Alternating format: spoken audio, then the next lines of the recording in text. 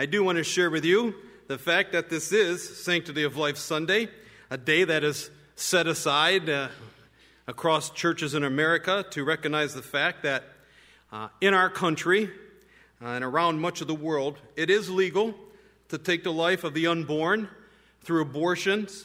It is legal in some areas to assist someone in suicide if they are in a great deal of pain or if they are in a terminal condition, medical condition. It is also legal to disconnect someone from life support. And if the local medical community deems it's necessary, and so much more of these bills and these things have passed in our country and around the world today. Folks, this is the state that we live in. This is the condition, the culture in which all of us live in today. And it has been that way for quite some time. But the one I believe that gets the most attention is abortion, or at least abortion on demand, if we want to call it what it really is. It is no doubt the leading cause of death in the United States today. Almost 60 million human beings have been slain in our country since the abortion became legal in 1973. Almost 60 million people. 60 million little babies. That's a number in which we just throw out there. A couple years ago, it was 40 million. A couple years before that, it was 38 million.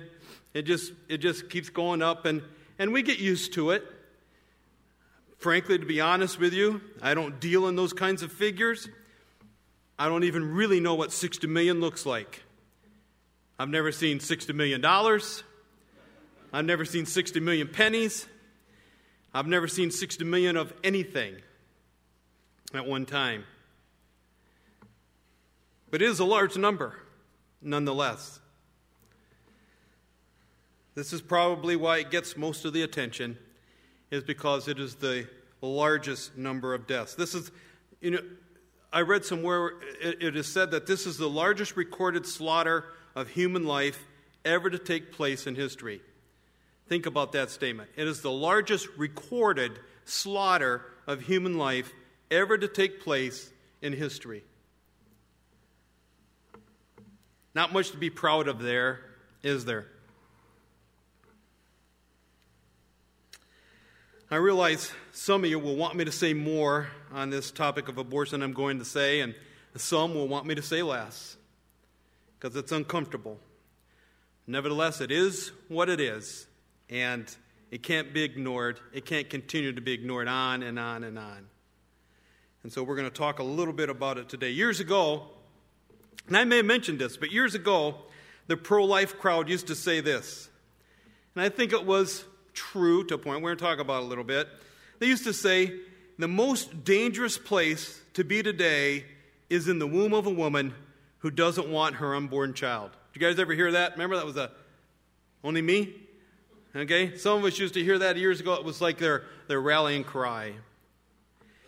But, no matter how harsh that statement may be, there's a certain amount of reality to it. There's a certain amount of truth to it. They would compare this statement to going to war. They would compare it to living in the inner city. They would compare the numbers to being in overcrowded prisons and different things like that. And hence they would make this statement that the most dangerous place to be today is in the womb of a woman who doesn't want her unborn child. It does represent a certain amount of truth. And it does represent a certain reality in our life today, because think about this. A woman is free to take the life of that baby within her without any fear of criminal accusations even being levied against her. And she's often encouraged to do so. Oftentimes by the father of the child, or by her parents, or by her friends, or by society in general. And listen closely. This is the sad part of today in which we live. It is becoming much more accepted as a way of life to do this, to have an abortion. It is becoming much more accepted as a way of life to get rid of a past mistake that we've made. Or maybe to get rid of a past lapse in judgment that we've had, or get past a moment of heated passion that just got out of hand. And we sit and think oftentimes, well, I can understand that. I've made mistakes. I've been in those situations. I remember when I was, and I don't mean to pick on any particular group, just with just an easier illustration. I remember when I was a teenager.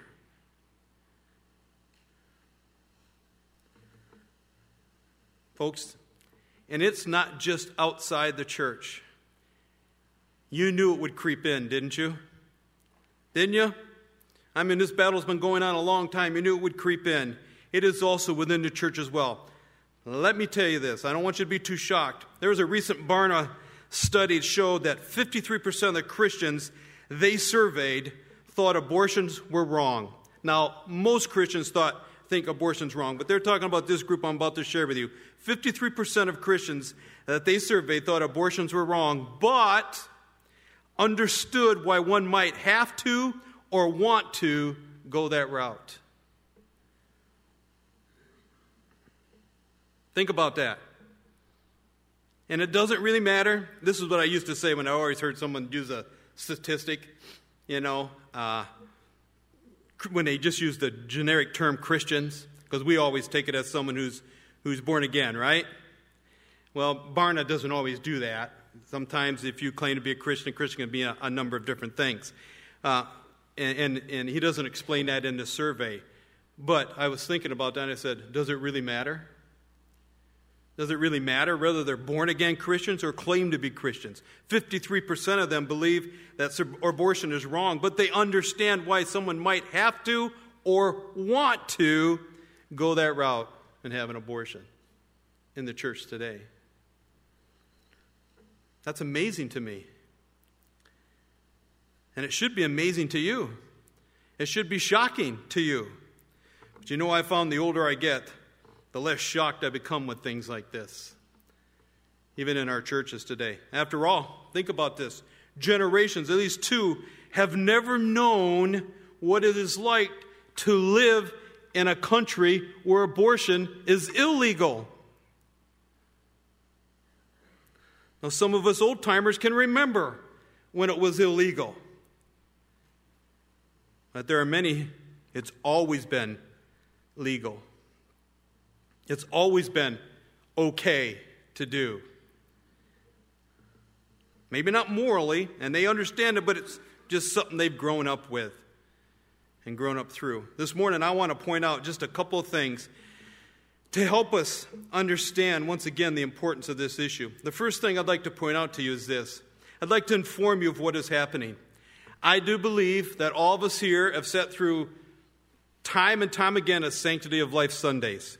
We even read about it in our magazines we get sometimes, and we know it's all taking place, this abortion issue. We know all what's happening. But I still believe most of us don't know what is happening in abortion other than that it is extreme.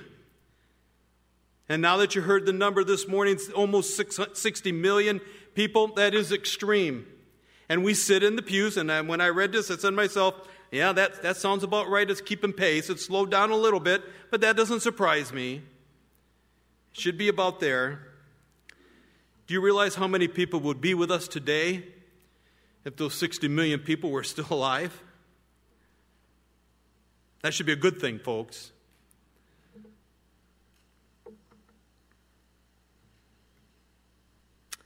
We know that it is a bit of a political issue, political football, as they say, this topic of abortion. Not as much as it once was. I can remember 10, 15, 20 years ago, maybe even longer than that, the pro-life stance during election time was so what I want to say, forceful and so important that people, they didn't care what most of the other issues were about about a candidate unless they were pro-life. And then they started with pro-life and then went down from there on the other issues. Not so much today. Not so much. We've become accustomed to it because now we're looking for that political leader that's talking about other things like the economy. That's good, The economy is good, but that's what we're looking for. Or a leader who will keep us out of war. I don't want to vote for somebody who's prone to go to war or something like that. Which isn't, by the way, near as deadly as abortion. If you combined all the wars together, it wouldn't amount to 60 million lives. Or we look for a candidate on what they're going to be, what's their stand going to be on immigration? Or what's their stand going to be on the medical coverage that we have in our country today? And hopefully they make the stands we want, and hopefully they will also be against abortion as well. We've kind of turned it around some. Not with everyone, but as a Christian culture, it has turned around some. We don't want to go to war. We need medical coverage, right? We need a good economy. If we don't have a good economy, well, then our families will suffer, the churches will suffer. We have all that. And you know what? Hopefully, they're pro-life. If we were hard-pressed, I believe, today most of us would struggle to give details on the facts and figures of this dreadful condition in our country regarding abortion. So I'm going to look at a couple of verses in Scripture this morning to help us, to help show us, I truly believe, the times that we're living in, and maybe it'll help motivate us to be better informed, as Daryl prayed about earlier in this service. So take your Bibles and turn with me to 2 Timothy chapter 3. 2 Timothy chapter 3, and also turn to Romans chapter 1. As you know, I don't do the PowerPoint, so it's not going to be up on the screen. And most of us have your Bibles memorized anyhow, so it says we'll go right along. 2 Timothy chapter 3. Now, both of these passages have to do with the days in which we're living in, as many will tell us. I want to suggest to you that this is a major reason we find ourselves in such tragic conditions in our country as it relates to this issue of abortion on demand. So in 2 Timothy chapter 3, just want to read verse 1. 2 Timothy chapter 3, verse 1. Look what, what the Bible says. Timothy says, "But understand this, that in the last days there will come times of difficulty." Your Bible, if you have anything other than the ESV, will say perilous times. Understand this. We need to understand this. That's what it tells us to do. Then in the last days there will come times of difficulty, or there will be perilous times. These times of difficulties and perilous times literally means grievous times or tragic times. And it is found elsewhere in Scripture to mean savage times. Now think about this. Are we living in savage times? And you may be sitting there saying, well, I don't know. What is savage times? Well, flip over to Romans chapter 1. We can see these savage times spelled out for us in Romans chapter 1.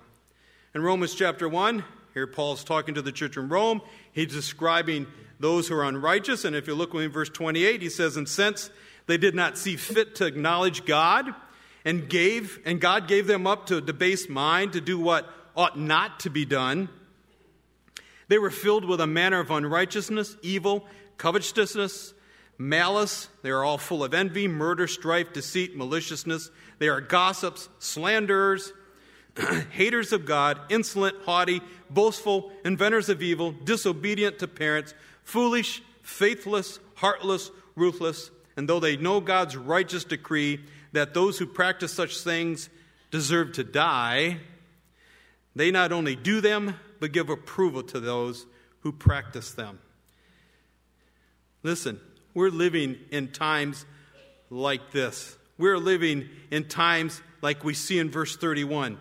Foolish, faithless, heartless, ruthless times. We may not experience it daily, but anytime we can live in an era where 60 million babies are killed, those are ruthless, heartless times.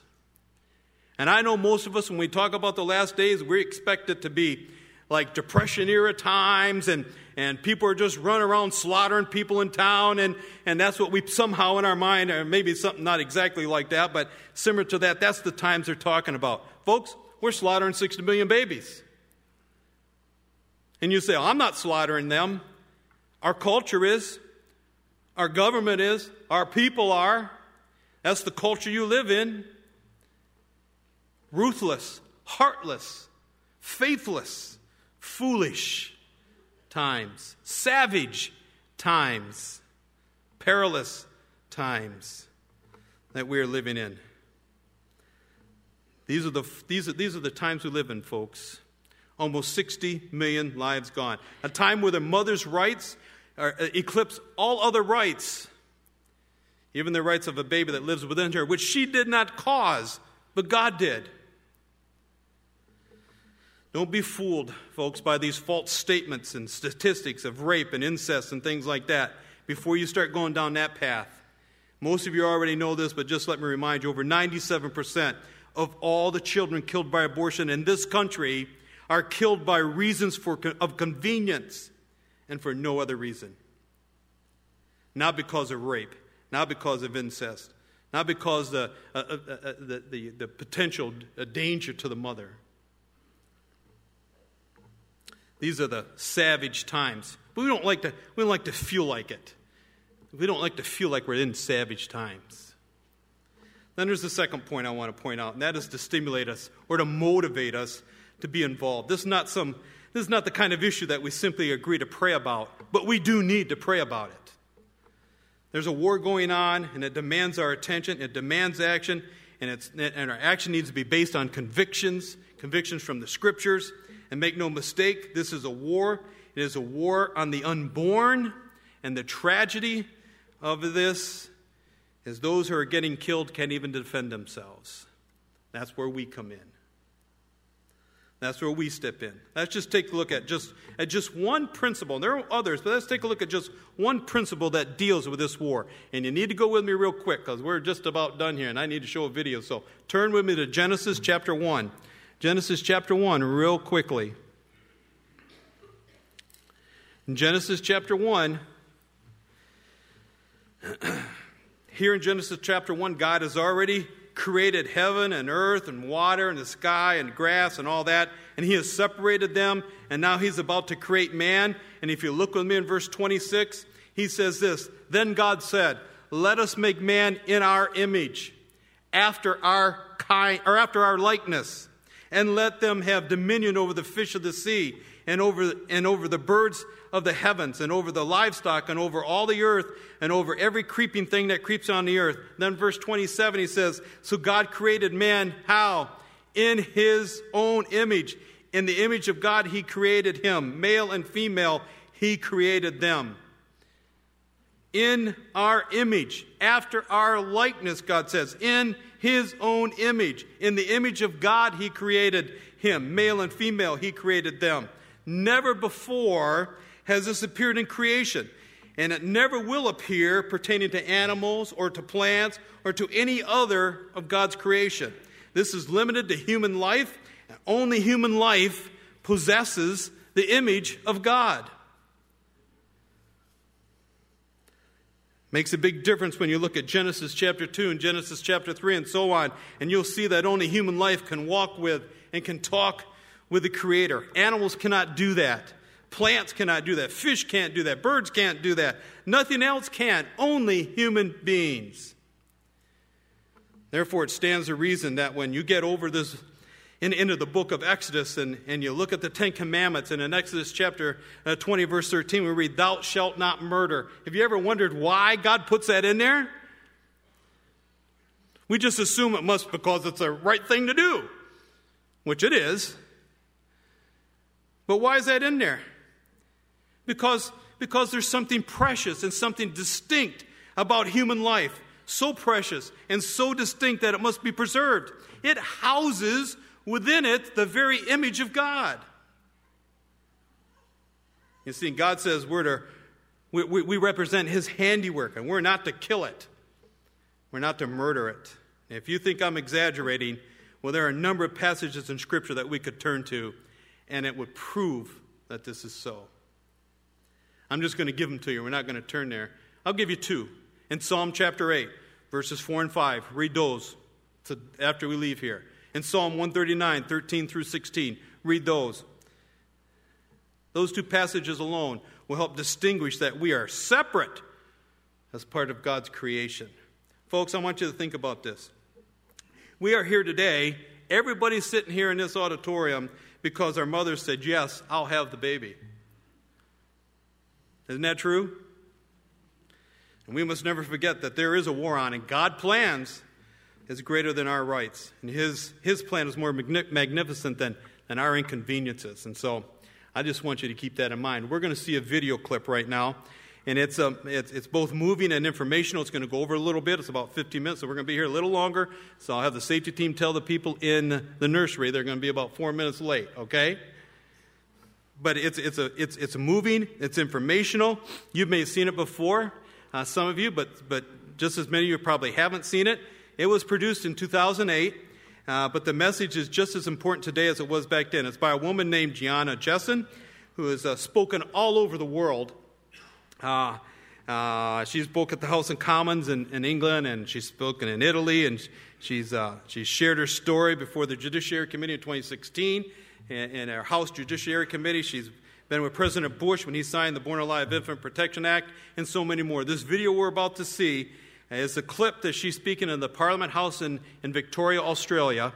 And let's watch and see what she has to say. And if her story doesn't touch you, then I think our hearts have certainly grown cold. And after the video's over, Pastor Mike's going to come and close the service. So let's run that now. I'm adopted, and my biological mother was 17, and so was my biological father.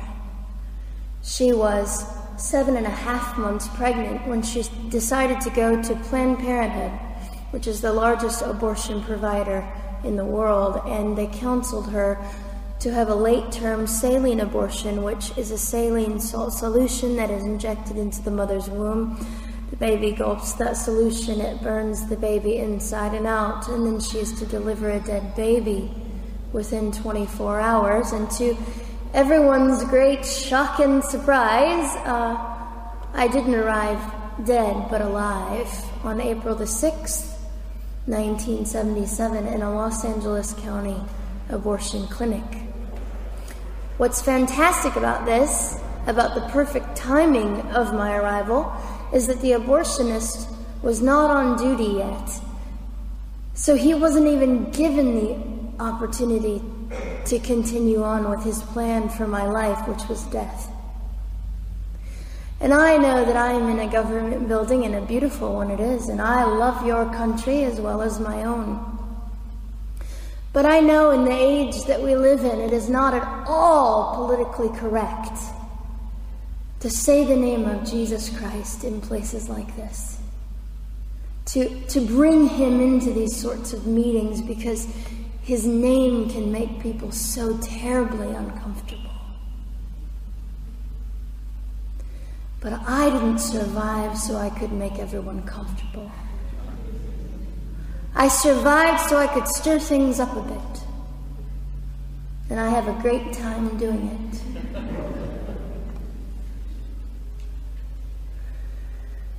And so I was delivered alive, as I've already said, after 18 hours. I should be blind, I should be burned, I should be dead. And yet I'm not. You know what is fantastic vindication is the fact that the abortionist had to sign my birth certificate. So I know who he is. And it also says, for any skeptic listening, on my medical records, born during saline abortion. Ha! They didn't win. I've done some research on the man that performed the abortion on me.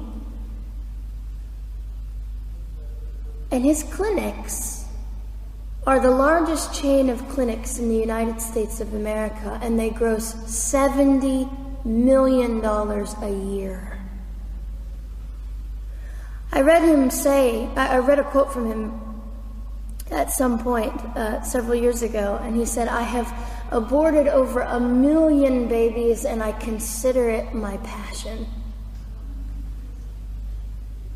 I tell you these things because, listen, ladies and gentlemen, we are in an interesting battle, whether we realize it or not, in this world. It is a battle between life and death. What side are you on?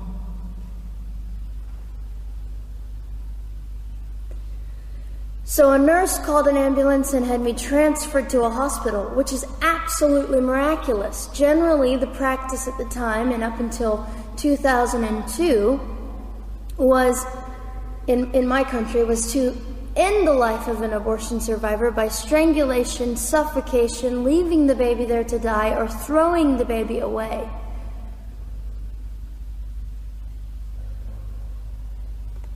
But on August the 5th, 2002, my extraordinary President Bush signed into law the Born Alive Infants Protection Act to prevent that from occurring anymore.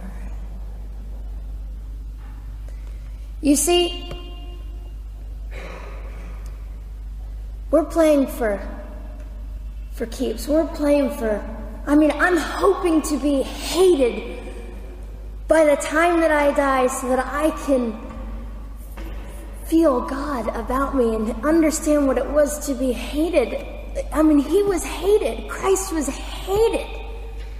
And not that I look forward to being hated, but I know along my journey, I know I'm already hated because I declare life. I say, you didn't get me. The silent Holocaust didn't win over me. And my mission, ladies and gentlemen, among many things, is this: to infuse humanity into a debate that we have just compartmentalized and set on a shelf and said it is an issue. We have removed our emotions. We are becoming harder. Do you really want that? How much are you willing to take, and how much are you willing to risk to speak the truth in love and graciousness and stand up and at least be willing to be hated? Or at the end of the day, is it all about you or me? And so, after that, I was placed in an emergency foster care home where they decided they didn't like me very well, and as I'm fond of saying, I don't know how you could not adore me right from the start. What is wrong with these people? But they didn't. You see, I've been hated since conception by so many, and loved by so many more, but most especially by God. I'm his girl. You don't mess with God's girl. I got a sign on my forehead that says, you better be nice to me because my Father runs the world. So after I was placed in the mean home, I was taken out of the mean home and placed into another home, a beautiful home, Penny's home. And she said by this time I was 17 months old, 32 pounds of dead weight, and diagnosed with what I considered to be the gift of cerebral palsy, which was caused directly by the lack of oxygen to my brain while I was trying to survive. Now, I am just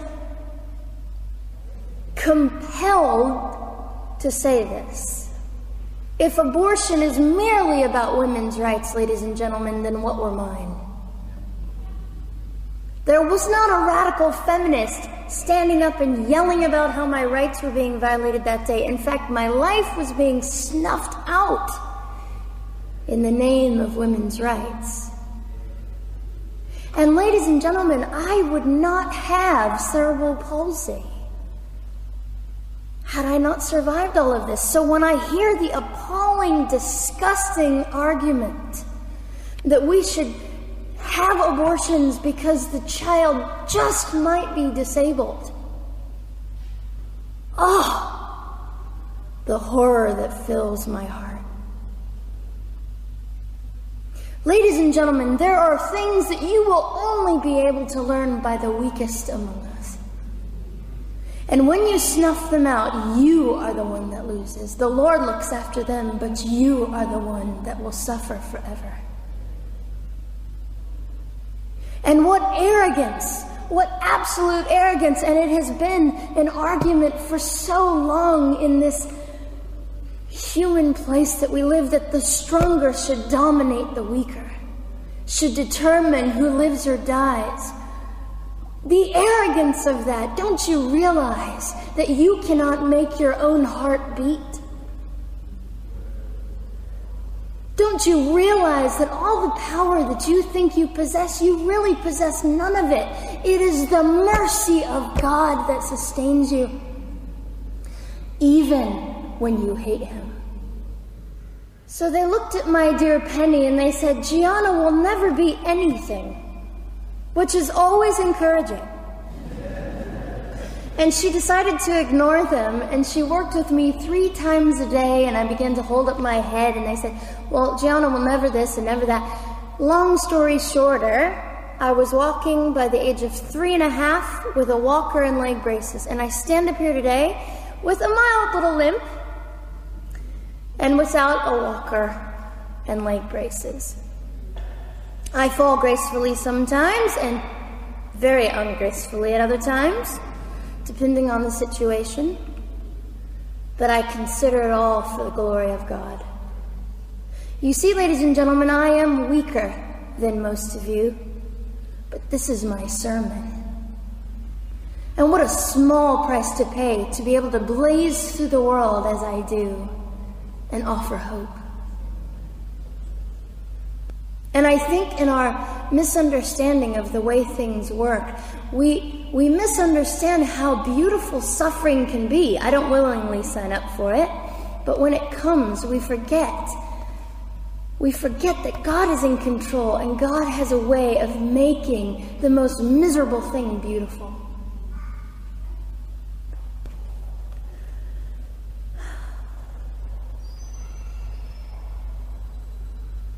I have met my biological mother. I have forgiven my biological mother. I am a Christian.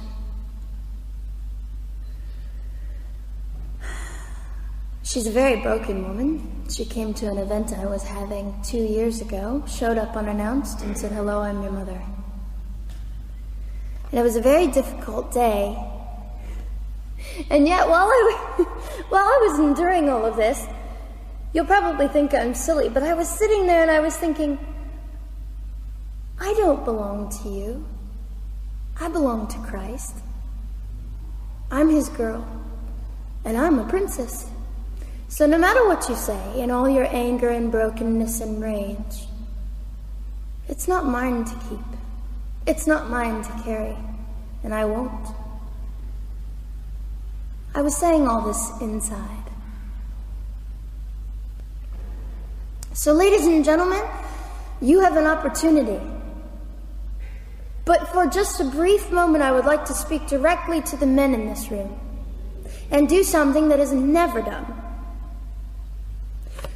Men, you are made for greatness. You are made to stand up and be men. You are made to defend women and children, not stand by and turn your head when you know murder is occurring and do nothing about it. You are not made to use women and leave us alone. You are made to be kind and great and gracious and strong and stand for something. Because, men, listen to me. I am too tired to do your job. Women, you are not made for abuse. You are not made to sit and not know your worth and your value. You are made to be fought for forever. So now is your moment. What sort of people are you going to be? I trust incredible. I trust, men, you will rise to the occasion. To the politicians listening, particularly to the men, I would say this: you are made for greatness. Set your politics aside. You are made to defend what is right and good. This fiery young girl will stand here and say, now's your moment. What sort of man do you want to be? A man obsessed with your own glory, or a man obsessed with the glory of God?